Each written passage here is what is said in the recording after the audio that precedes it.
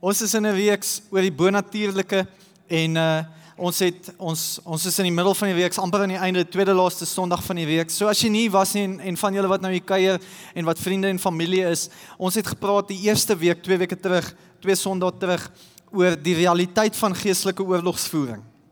En ek wil jou uitnooi, as jy kan, en dalk bly jy ver of wat ook al, en gaan luister die podcast, want ek kan vir jou sê, dit gaan jou lewe verander, en dalk gaan jy anders te kyk daar rondom. Maar ons het gepraat oor geestelike oorlogsvoering. 2 hoofgedagtes wat ons gedeel het, is nommer 1, is daar's meer as wat ons kan sien. En daar's meer vir ons wat teen ons eintlik is, want ons het gepraat oor die slaaf van Elisa.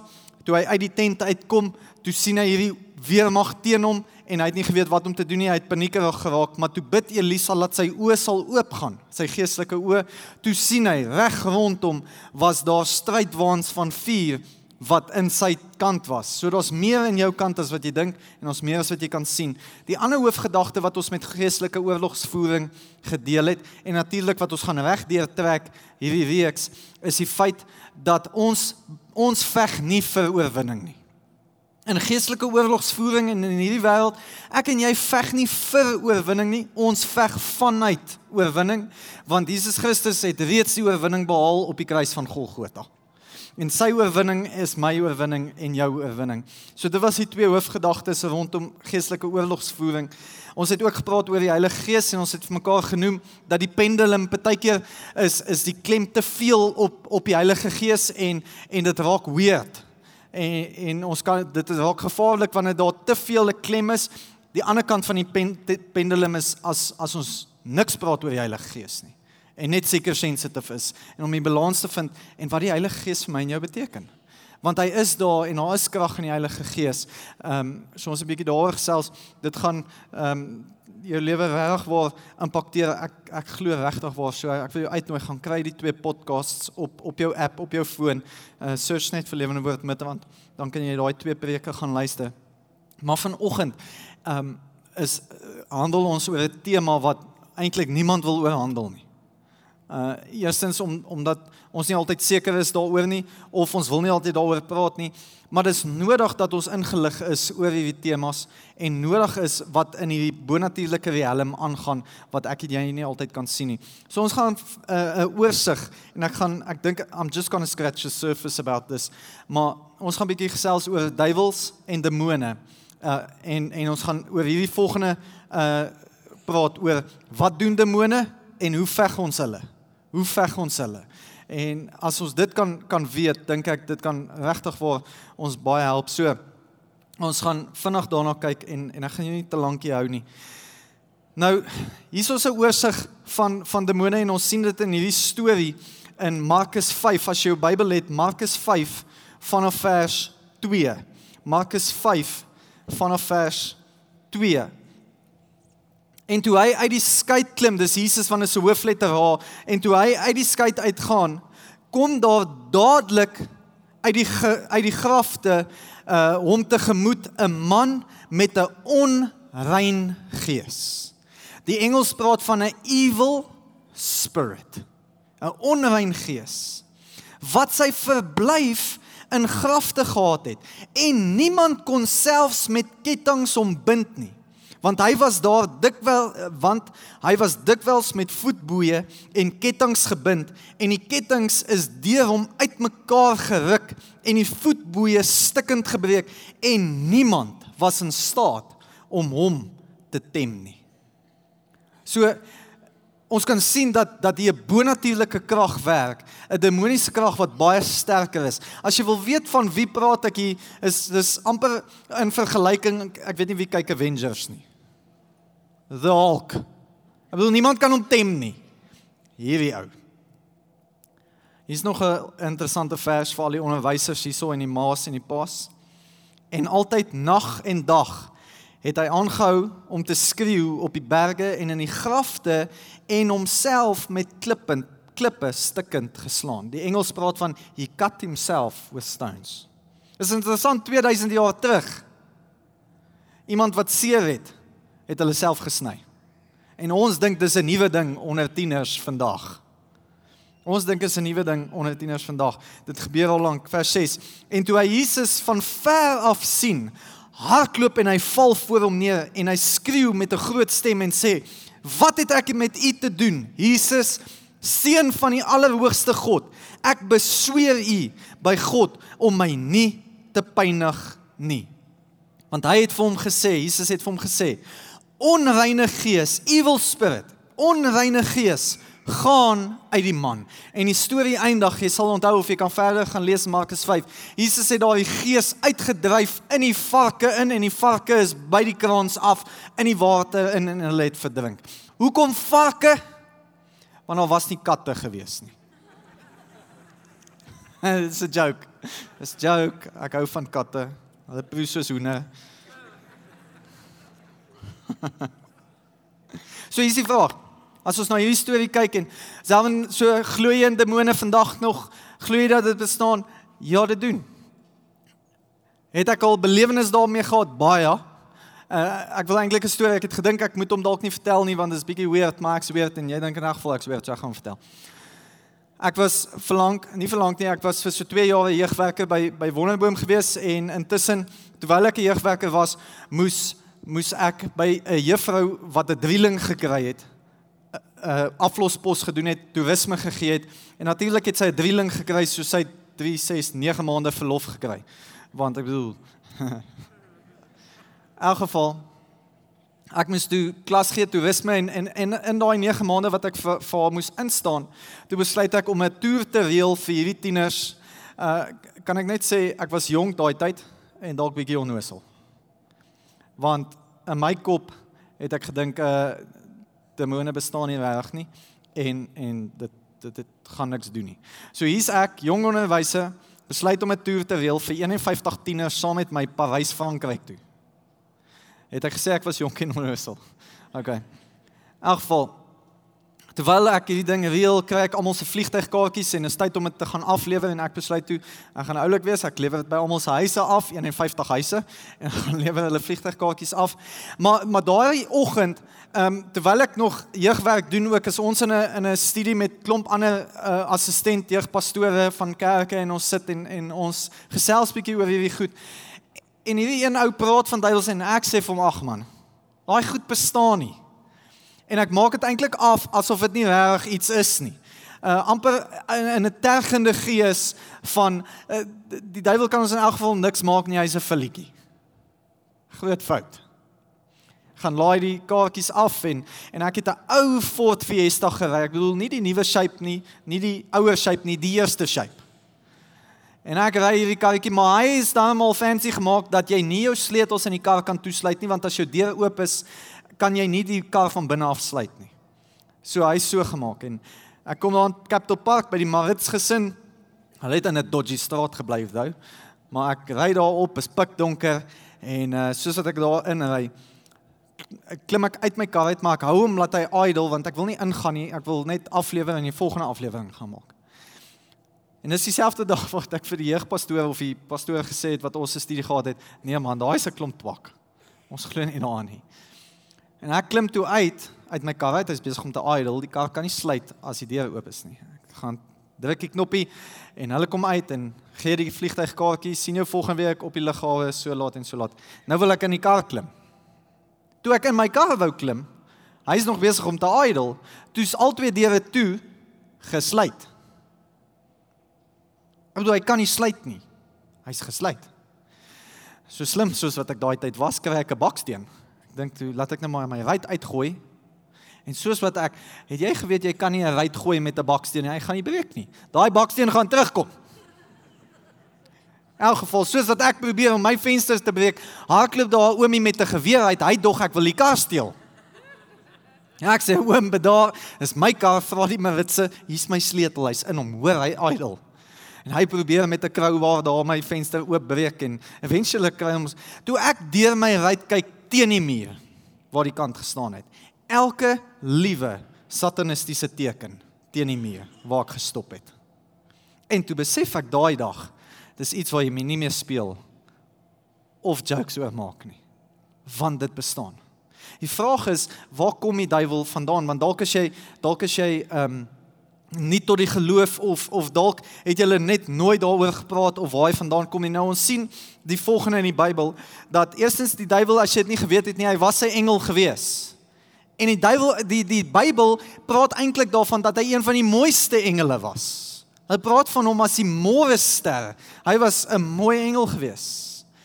Maar sien, dat iets in die duiwel opgekom, wat sy naam Lucifer is, iets by hom opgekom van die eie ek. Die eie ek het ingeskop. En dit het hom tot sy val gebring, en ons gaan nou dit lees. Sien, ons praat van die unholy trinity, en ons kan baie keer onsself daarmee ophou. Me, it's only about me, myself and I. En dit het Lucifer gekos, en die hemel vir hom gekos. Jesaja 14, as jy jou Bybel het, dis waar as jy gewonder het waar die duiwel vandaan kom, Jesaja 14, vers 12 en 14, sien ons, en die vraag vra, hoe het jy uit die hemel geval, o môrester, o seun van die daggeraad? Hoe lê jy teen die aarde neergeslaan, oorweldiger van nasies? Suppressor of nations. Vers 13.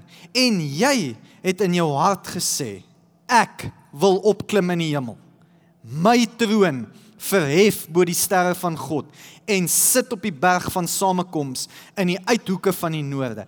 Ek wil bo die hoogtes van die wolke my gelykstel met die Allerhoogste. Hy wil hom gelyk gemaak het met die Here, en die Here het gesê, nee, dit gaan nie so werk nie. Openbaring sien ons, wat het verder gebeur ook hierso, sien ons in Openbaring 12, vers 7 tot 9, as jy notas maak. En daar het 'n oorlog in die hemel gekom. Michael en sy engele het oorlog gevoer teen die draak, en sy engele het oorlog gevoer. En hulle kon nie oorwin nie. En hulle plek was in die hemel nie meer te vind nie. Lucifer en 'n derde van die engele saam omgevat. En die groot draak is neergewerp, die ou slang wat genoem word duiwel en Satan, wat die hele wêreld verlei. Hy is neergewerp op die aarde, en sy engele is saam met hom neergewerp. Nou studie sê vir ons dat sy engele is sy demone wat nog steeds vandag funksioneer hier op aarde. En hier is my vraag is, wat doen demone? Wat doen demone? En ek gaan so bietjie vinniger deurgaan. Ek gaan vir jou 'n paar goed gee oor wat demone vandag nog doen. Wat hulle vandag nog doen, maar ek gaan ook vir jou sê, hoe veg ons die duisternis? Sodat jy nie uitstap bang met 'n gees van vrees nie. Sien, nommer 1, as jy notas maak, demone beïnvloed leiers van nasies. Demone beïnvloed leiers van nasies. As ons kyk na goed wat gebeur het soos die Holocaust. As ons kyk na Syrië wat nou nog gebeur, 'n leier wat sy mense afmaai. Dis as gevolg van demoniese invloed dat sulke goed gebeur, en ons sien dit, en ons het dit vir mekaar in die eerste week, in die eerste Sondag gesê, Daniël 10:13, maar die vors van die koninkryk van Persië het 21 dae lank teenoor my gestaan. En kyk, Michael, een van die vernaamste engele, het gekom om my te help, en ek het daar oorgebly by die konings van Persië. Dit was toe Daniël 21 dae lank gebid het vir deurbraak.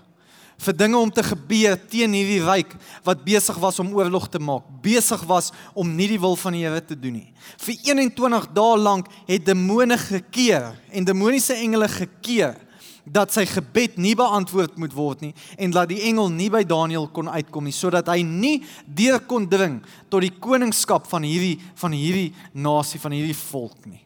So wat doen demone vandag nog? Hulle beïnvloed leiers. Tweedens, demone wil jou laat lei, laat swaar kry.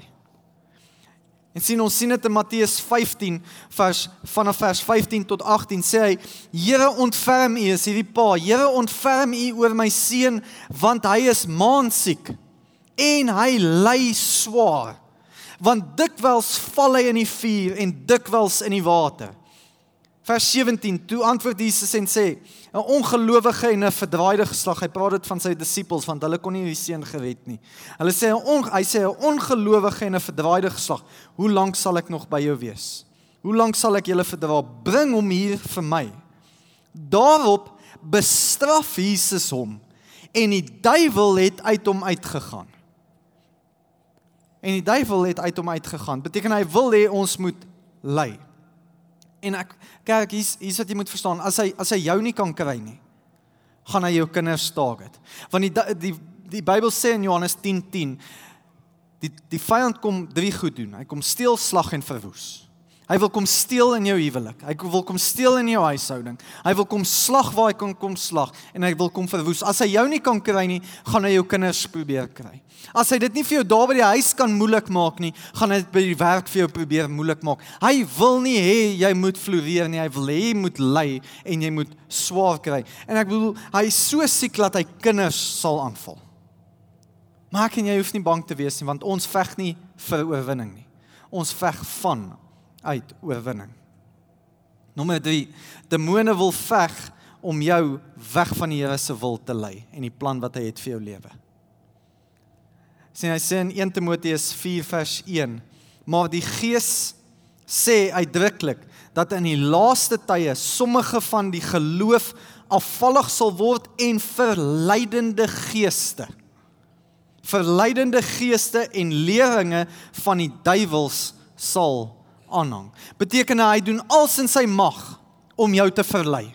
Hy doen alles in sy mag om jou op 'n plek te kry waar jy ontrou moet wees, want hy wil jou verlei. Manne,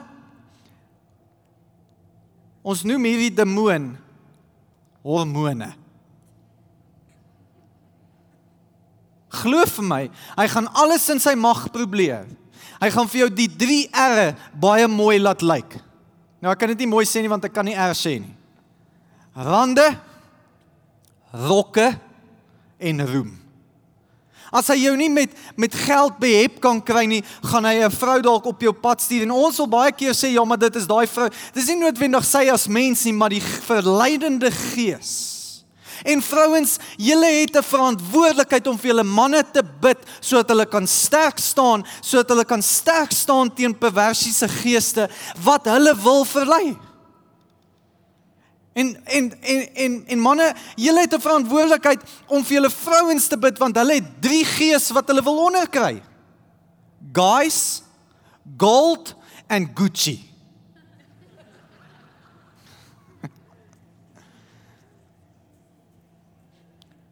Daar's 'n gees wat ons wil weglei van die roep van God af.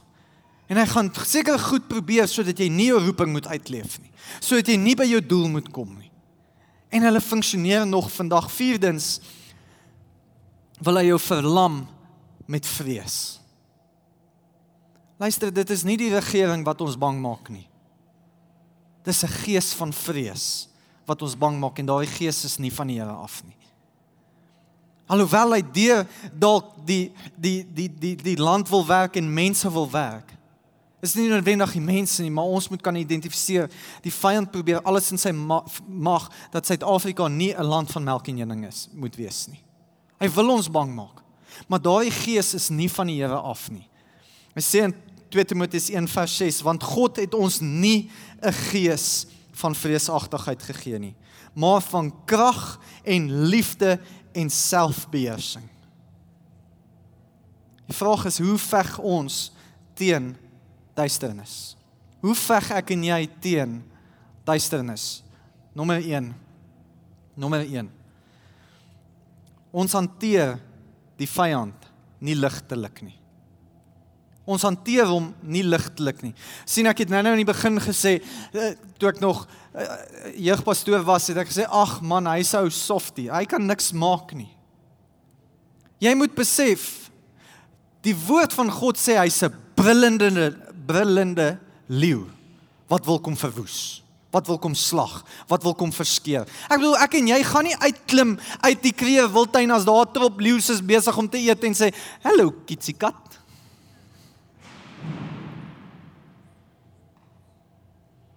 Kom purr bietjie vir my.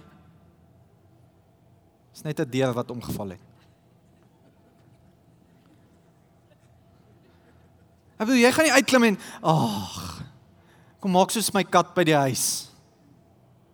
Verstaan? Hy sê hy's 'n brullende leeu. So ons hanteer hom nie ligtelik nie. Inteendeel, Judas sê dit eintlik mooi vir ons en beskryf dit mooi vir ons, Judas 1:9. Maar toe Michael, die aartsengel, met die duiwel in 'n woordestryd was oor die liggaam van Moses, het hy geen oordeel van lasteringe durf uitspreek nie. Beteken hy het nie 'n woordestryd en vir hom sê, ag man, dit en dit en dit, en ek weet van daar waaraf jy kom nie. Hy het die volgende vir hom gesê, en hy het gesê, die Here bestraf jou, uitroepteken. Dis al. Beteken hy het nie met hom 'n woordestryd en gesê, weet jy, ek weet jy kom van die Kaap af en jy kan nie eintlik rugby speel en hy was duidelik reguit op die man af en gesê, die Here bestraf jou. Ek gaan nie met jou doekies omdraai nie, ek gaan jou nie ligtelik opneem nie en ons gaan nie in 'n woorde vir die Here bestraf jou. So hy was op die man af en reguit. Beteken hoe veg ons duisternis? Ons veg duisternis en ons veg hom dat ons hulle nie ligtelik opneem nie. Dit is 'n ernstige saak. Tweede punt is, en die aanbiddingsspan kan so lank vorentoe kom, tweede punt is, ons flankeer nie met die duisternis nie. In die Engels sê dit so mooi, we don't flirt with darkness. Betekende 2 Timoteus 2:22, so maklik om te hou, vlug van die begeerlikhede van die jonkheid. Moenie kyk hoe naby jy kan kom nie. Betekende vrouens, ons blaai nie in ons huisgenoot agtertoe en ek wil uitvind in wat se aquarium beland ek, is ek nou 'n vis of 'n aquarius of 'n wat, en wat sê my sterre nie. Ekskuus as ek kwaai raak hieroor, maar ons flirt nie met ons flankeer nie met die duisternis nie, want hy's nie ons maatjie nie. Betekende, ons luister nie na daai ou op Jacaranda wat jy gaan inbel, want ek wag nou nog, ek het vir hom gesê hy praat twak. Want ek wag nou nog vir die meteoriet wat hy voorgespel het, want een of ander dooie ou het vir hom gesê, daar gaan 'n meteoriet val. Ons vlug van hierdie goed af. Ons loop in die lig, ons gaan kyk nie hoe in die duisternis kan ons raak en ons sterre lees en gaan sien mense wat ons horoskoop vir ons kan vertel nie. Ons het 'n verantwoordelikheid om in die lig te wandel, kerk. Ons kinders en ons het nodig om hulle in die lig groot te maak. Beteken ek het in my hart klaar besluit as Luca eendag na my toe kom en sê hy wil na 'n maatjie by 'n maatjie gaan slaap. Ek was 'n jeugwerker. Statistiek sê net 30% gaan kerk toe van daai kinders wat voor my gesit het. Beteken die meeste van sy maatjies gaan dalk nie kerk toe gaan nie. En meeste van sy maatjies gaan die woord van die waarheid dalk nie eers hoor in sy skoolloopbaan nie. Maar ek flankeer nie met duisternis nie. Luister Boeta, ek gee nie om hoe oulik jou maatjie is nie. Jy kan by hom gaan slaap as hy saam jou kerk toe kom. Want ons is mense van die lig. En ek gee nie om of as sy ouers nou nie te doen wil hê met die Here nie, jy kan hom kerk toe sleep. Maar ek en my huis, ons gaan die Here dien. En ons gaan nie betrokke raak in goed wat kan steel nie. En ons gaan nie kyk hoe naby kan ons kom aan die vyand en kyk en, ek bedoel as kinders het ons, wat is daai game, glasie, en dit het so erg geraak, jy het om 'n maatjie geloop en dan kyk jy of jy hom kan optel met jou vingers en wat ook al nie. Deuteronomium 18 sê, vers 10 tot 12, daar mag niemand by jou gevind word, wat sy seun of sy dogter deur die vuur laat deurgaan, wat met waarsêery, goolery, of met verklaring van voortekens of towery omgaan nie, of wat met beswerings omgaan, of wat 'n gees van 'n afgestorwene vra, of 'n gees wat waarsê, of wat die dooies raadpleeg nie. Want elkeen wat hierdie dinge doen, is vir die Here 'n gruwel. Dis vir die Here 'n gruwel en dis hoekom dit so ernstig is. We don't flirt with darkness. So ons gaan nie daar nie. Ons wandel in die lig en hier's jou waarheid vanoggend. Ons veg nie met ons krag nie, maar met God se autoriteit. Jy veg nie met jou krag nie, maar met God se autoriteit. Matteus 10 vers 1 sê, en hy het sy 12 disippels na hom geroep, en aan hulle mag gegee oor onreine geeste, om hulle uit te dryf en om elke siekte en in elke kwaal te genees. Nie my krag nie, nie jou krag nie, maar met God se autoriteit. Ek bedoel, as ek hier buite moet staan op die N1 in my olyfgroen pakkie wat ek aan het vanoggend. Ek het probeer lyk soos 'n Tshwane metropolisie, maar ek kon dit nie mooi regkry nie. Buisbroekie. Waarom as ek hier gaan sê stop, Hawkeye. Hy gaan oor my ry, ek gaan dink ek wil hom hijack. Maar as ek in 'n Tshwane metro pakkie gestaan het en ek die bike daar gehad en alles en ek het dan gesê stop. Daai ou het nie krag om my te stop nie. Maar hy het wel die autoriteit om my te stop. En omdat hy die backing het van die lokale regering, stop jy want jy weet hy praat met gesag en met autoriteit. Net so ook ek en jy in hierdie wêreld. Eerstens, ons veg nie vir oorwinning nie, vanuit oorwinning, maar met die autoriteit van Jesus Christus. Wanneer die vyand jou wil kom aanval, het jy die autoriteit om te sê, luister, jy het geen plek in my huisgesin nie. Jy hoef nie bang te wees nie. Jy hoef nie bekommerd te wees nie. Jy hoef nie 'n vrees binne jou te hê nie, want jy kan direk en reguit praat en sê, in die naam van Jesus Christus, jy het geen plek hier nie. In die naam van Jesus Christus, elke ketting word gebreek. In die naam van Jesus Christus word genees. Want die autoriteit is in jou, van Jesus Christus. En 'n bonatuurlike God, kerk, vind dit gemaklik, om binne jou te woon, deur middel van die Heilige Gees. Jy het dieselfde krag, en dieselfde opstandingskrag, wat Jesus Christus uit die doodheid laat opstaan het, is binne jou. Ons hoef nie bang te wees vir duiwels en demone nie. Eerstens, ons gaan nie daar nie. Beteken ons flankeer nie met hulle nie, maar ons hanteer hulle nie ligtelik nie. Maar derdens, ons veg met autoriteit van Jesus Christus. Jy het dit in jou, om die duiwel te weerstaan. Kom ons sluit die oë.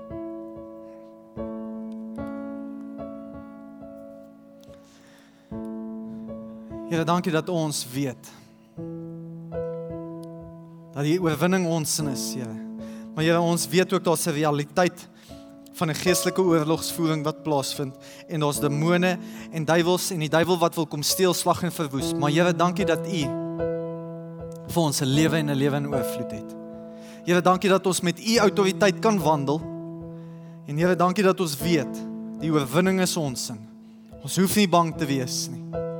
Here, mag ons identifiseer wanneer ons moet identifiseer, wanneer ons lewe onder aanval is. Wanneer ons besighede onder aanval is. Maar Here, mag ons optree in die autoriteit van Jesus Christus. Terwyl elke oog gesluit is, wil ek vir jou 'n geleentheid gee. As jy dalk hier sit en sê, Selwyn, ek is nie seker of ek daardie autoriteit in my het nie, want ek het Jesus Christus nog nie aangeneem as my persoonlike verlosser en saligmaker nie, wil ek vir jou nou die geleentheid gee. So baie vinnig gaan dit nie uitrek nie. As jy nie weergebore is, of jy kan nie 'n geestelike verjaarsdagdatum onthou, dat jy jou hart vir die Here gegee het nie, wil ek vanoggend vir jou geleentheid gee. Baie vinnig gaan dit nie uitrek nie. As jy sê, Selwyn, ek wil met die autoriteit wandel, maar ek het Jesus Christus nog nie aangeneem nie, ek is nog nie weergebore nie. Wil ek vinnig vir jou daardie geleentheid gee. Terwyl elke oog gesluit is, ek gaan jou nie vorentoe roep of expose nie, maar steek net vinnig op en laat sak. Ek wil net saam met jou bid. Dankie. Dankie, jy kan weer laat sak. Is daar nog iemand? Laaste geleentheid, steek gou vinnig op en laat sak weer. Great, ek wil hê, dat een persoon sy hand opgesteek en die hemel is besig om te juig daaroor. Ek wil hê ons moet as familie vanoggend saam bid, hierdie gebed agter my aan, saam met daardie persoon, want is die grootste gebeurtenis in sy lewe vanoggend. En ons is so excited saam met ons vanoggend, want die hemel celebrate. So kom ons bid net saam, agter my aan. Here, ek kom vanoggend, en ek kom verklaar, dat ek 'n sondaar is. Maar Here, dankie, dat U vir my gesterf het, en dat U bloed, my sonde, en my skaamte, weggewas het. Here, ek was verlore, maar nou is ek gevind, vasgevang, maar nou is ek vry. Here, ek was blind, maar nou kan ek sien. En ek gaan vir ewig lewe. In Jesus naam. Amen, en amen. Kom ons gee vir daai persoon die grootste cheer, come on!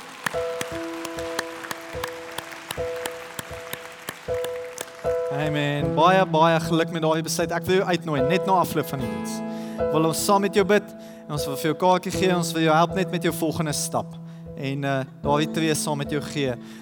So ons wil net 'n pad saam met jou stap. En net weer saam jou bid, en die bloed van Jesus Christus oor jou lewe pleit. Kom ons staan, ons gaan die diens afsluit met 'n laaste liedjie, en dan gaan ek die seëngebed net uitspreek. Dankie julle.